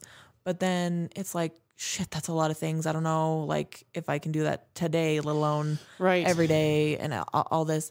And I'm actually running a 12-week program starting this next week, specifically for brain and mood health. Awesome. To help people with changing. Is this a physical location where you're doing this, or is this an online thing people can join? People can join. Sweet. We'll meet once a week for the next 12 weeks. And essentially it's about changing identity and, taking each week to focus on, the three things, right? It's the mind, body, spirit aspect of behavior change and saying, okay, so this is the first thing that you should be changing, not should be, but might want to invite, yourself to change, to become the person who lives the life that you want to be living. And, looking at underlying beliefs around why you would ever not do that, and then the practicalities of how you can fit that into your already very full life. Right. That's awesome. And it's really, it's something that's very necessary. I will say it's not a program I designed. It's a program that I am certified to facilitate. This was actually designed by someone who's, way more specialized in this than I am. His name's Dr. Dan Engel. He is a integrative psychiatrist, and he does a lot with psychedelic work and things like that. And he's written quite a few books, one of which, Freedom from Meds, is a really, really great book. But that's... And so people can find you on Facebook, I know. People can find me on Facebook. But then how should they reach out to you about this class and or potentially other services in the future? Because I know for personal experience that you do Zoom therapy. Yes, I do. I do several kinds. Yes. And I never thought I would do that. I was very much against it. But then, of course, COVID forced us all to explore distance therapies a little bit more. And then I started realizing, honestly, it's just as effective. It's really, it's about establishing that safe container and then navigating properly so that, you always do your own healing, right? In any form, doesn't matter what we're doing. But as far as reaching me, I can give you guys a link that people can follow to be able to find me. I am on social media at Holistic Bodywork Therapy. I'm on Instagram and Facebook. We'll put the links in the YouTube and the Facebook chat so people can check it out. Yes. And if you want to learn any more about that program, just DM me at this point on Facebook because it is starting this next week and I can get you any information or get you signed up. Awesome. So Stone Fruit Media. Yep.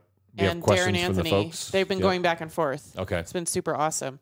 I'm just going to scroll back up to the top of what they were talking about most recently.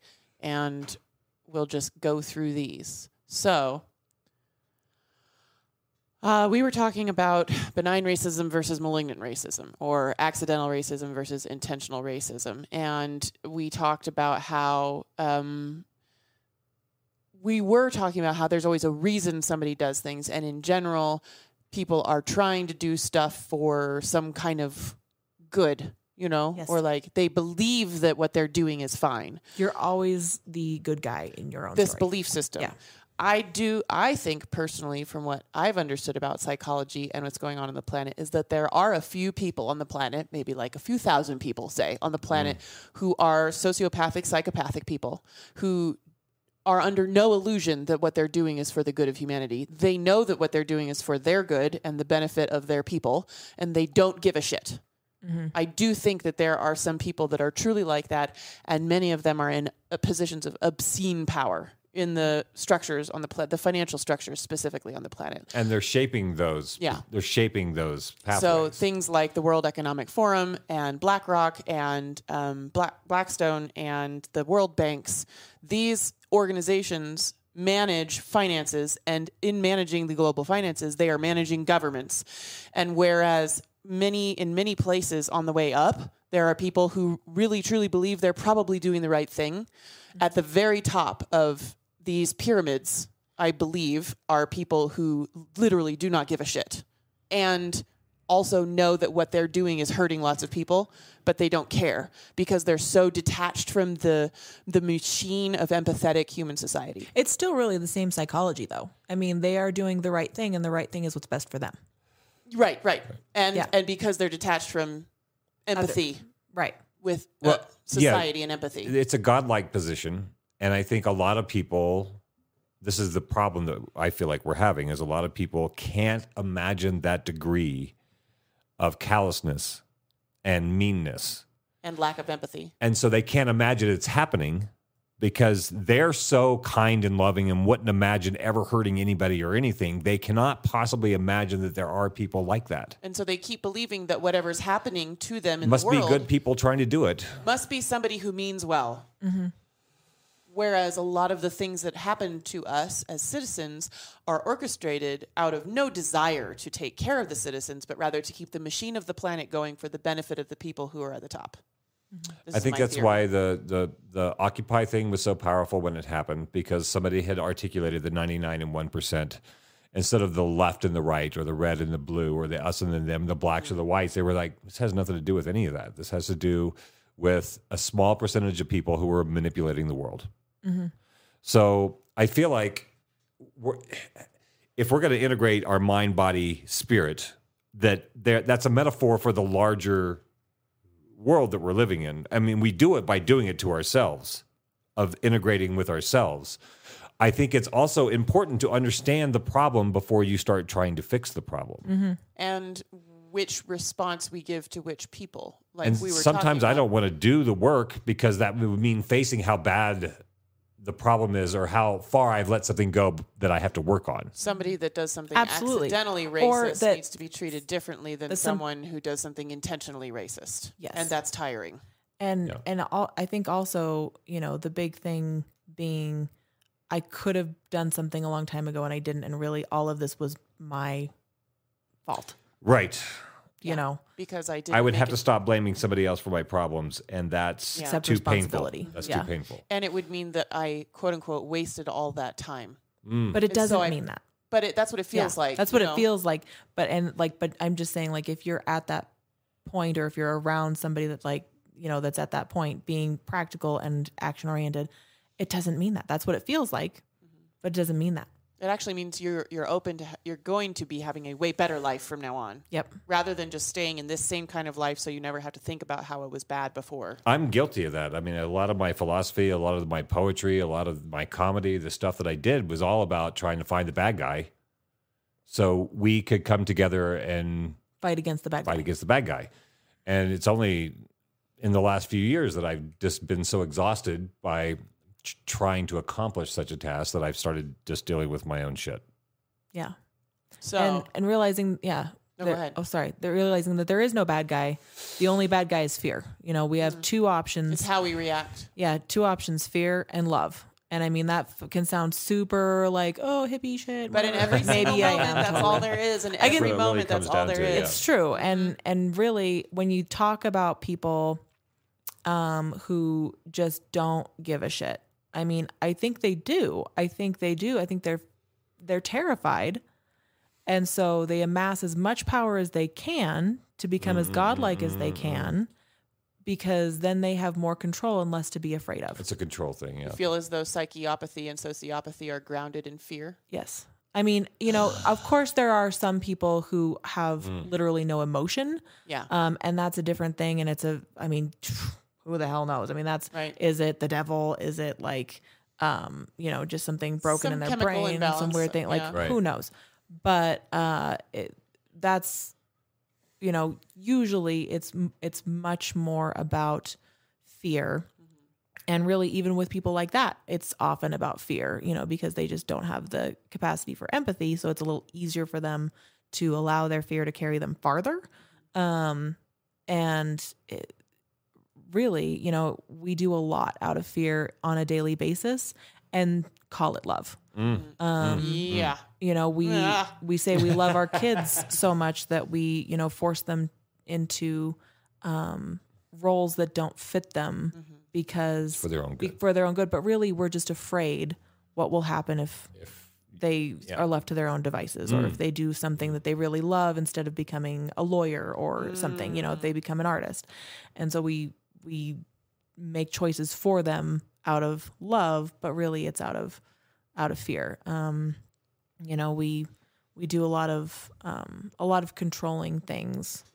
And that's why this mindfulness aspect is so great, to just sit down and think and talk about what we're doing, to ask, is my nervous system regulated? Do I feel safe?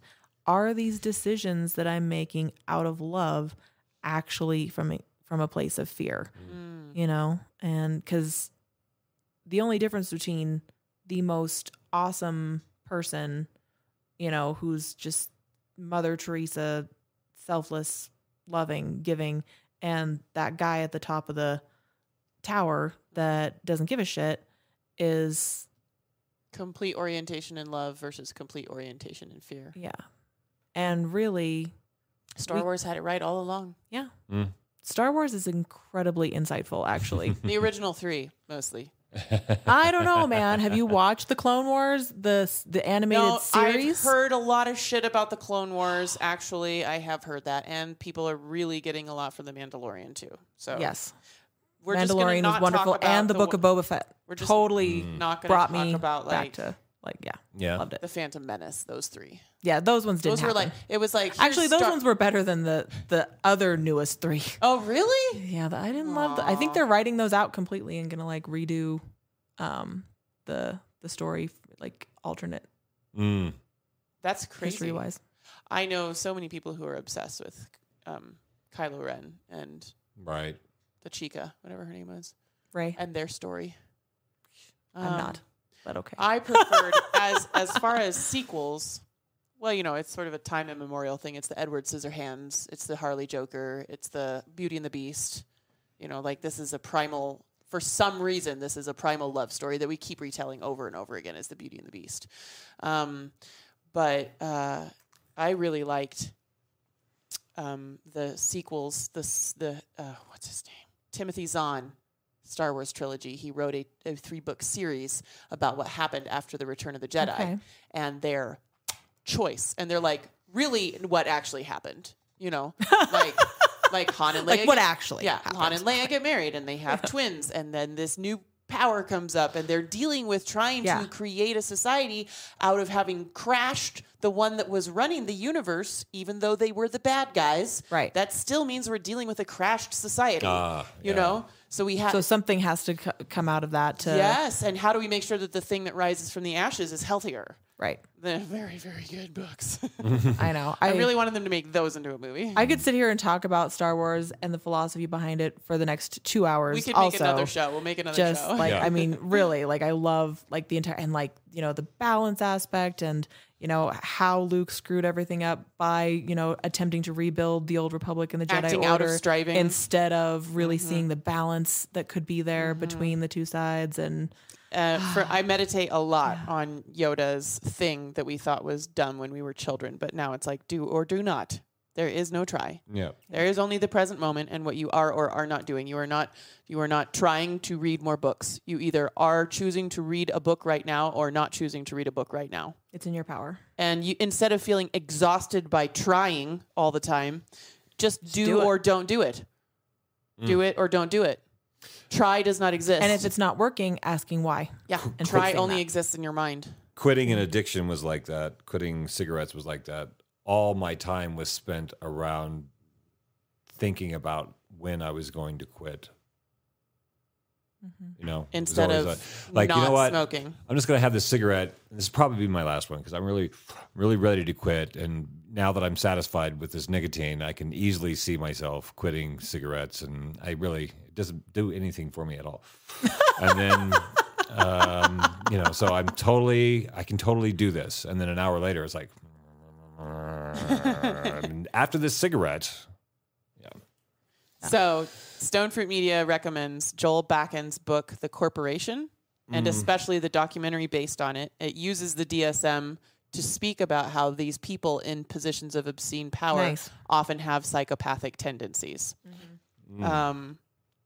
Therefore, our entire economic, political, and geopolitical structures are created, framed, and sustained by psychopaths. And when you get to the top of the pyramid of elite atrocities, you get people like Epstein. You get into things even beyond psychiopathy.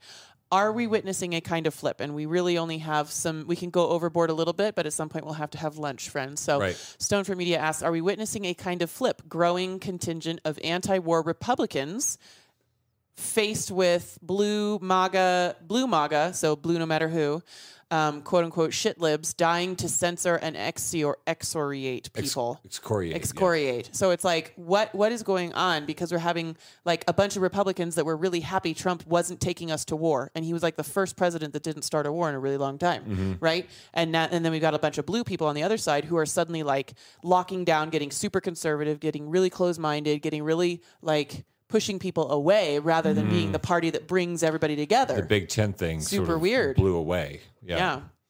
Darren Anthony, so interesting. You're talking about the top of the pyramid, but these people are controlled by the voices in their head, their ego, and being ego-driven always ends in tears, which you kind of brought that to the front, that you're like, even in this, we must have compassion. Yes. Even when speaking about psychopaths. Yeah. And I do think I still had a little bit of the tiny like little Christian in the back of my head that was like, but some people really are just bad. Yeah. Okay. Shush, child. Well, I think it's also this idea of the prescribed. I think the bad guy is prescribed to disempower people. There's a prescription to like fight you have to go fight the bad guy, which creates the specter of something big that has to be fought versus building a parallel institution. So he's saying like our entire systems are built on psychopaths. So it's like, well, we can do something else. We can build, this is the thing that I've been obsessing about for the last 3 years. We can build parallel institutions to media, to school, to like we can educate ourselves now. We don't have to have the institution educate us and go into debt for 30 years to do it. We can educate ourselves. We can be healing ourselves. We can find ways to manage our communities and build new institutions rather than taking on this thing of fighting the Hydra that has no head to chop off. Yeah. And that's been a slow transition for me because I still just want to go chop off a head. Yeah, Stone Fruit Media says, I have no compassion for the Sackler family. Hang them from the lampposts. Okay. And it's tough. I know it's that tough feeling. Yes. Because it feels good. Wouldn't it be nice if we could just stop the bad guy? Yeah. But, right. Yeah. No.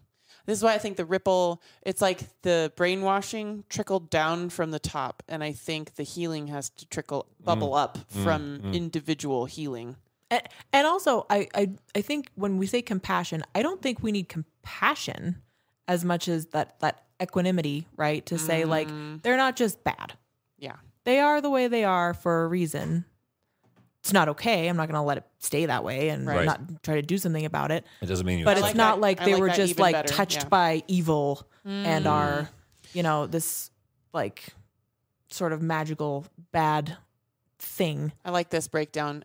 Equanimity is acknowledgement of the present moment reality, what's really happening. Like what is actually this is nonviolent communication. Yes. What is actually happening right now, followed by, in a separate acknowledgement, acceptance and opening up to the moment and how we're relating to it. Yes. So acknowledging what's going on is different than how I feel about what's going on. And then when we acknowledge how we're relating to what's going on, it enables wise actions for future moments. Love it. More of that. Yes. Do you guys have any final things? Obviously we could just go on forever. We could just should keep do talking this again sometime. but, Someday when we have an audience that's supporting the work, we'll be able to do multiple shows a week. At this point, Dark and I can't do real life and also edit and pre-produce more than one show a week. But if you guys would like to support Post-Orthodoxy, you can go to postorthodoxy.com and sign up for as little as $5 a month to help us get to the point where we can produce more shows a week and we can start paying our guests and paying some teenager to produce the shows for me after the fact and some other teenager to do my social media, and it'll be amazing. So nag your friends. Tell your friends, tell everybody about it, get everybody listening. There might be people that think that what we're doing is worth throwing money at, even if they don't want to take the time to tune in. Somebody on Twitch said, do we want to be famous? We can buy followers. Oh, yes, that's totally a thing. YouTube, not pink axe. That's funny. All right. That's a funny final comment. Stone Fruit Media, parallel systems. You said parallel institutions. Right. Buckminster Fuller said it long ago. Build new systems. Don't try to reform the existing ones. You can't fix the problem, a broken system, by the mechanism of the broken system. Mm-hmm. Yeah. Broken systems will collapse under the weight of their own filth and unsustainability. That's a nice belief. So we have one more question for you that we're going to ask off air. It's a part of a documentary that we're doing where we're asking everybody the same question. Okay. And we're going to segue it all together into a little documentary.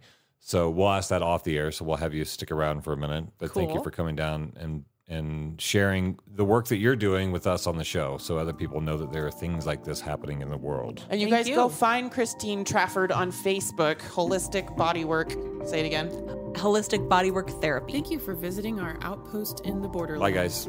Post-Orthodoxy is a project of Sevier Studios. We host ongoing, interactive conversations centered around cognitive liberty, and you can join in by catching one of our live streams on Facebook, YouTube, or Twitch.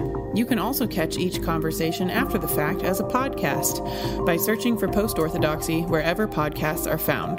If you take value from the work we are doing and the community we're building together, you can support the Outpost in the Borderlands for as little as $5 a month on our website, Better Time. That's betterti.me. Visit the Sevier Studios page and subscribe. You can also support The Outpost by following and connecting with us on Facebook, YouTube, Twitch, Twitter, Instagram, and or Substack. Our Post-Orthodoxy theme music was composed by Frank Pascal, and a special thanks goes to our voice actors, Amelia, Colin, Sbo, Rosie, Gabo, Vicky, Mokai, and Tony. Thanks for playing.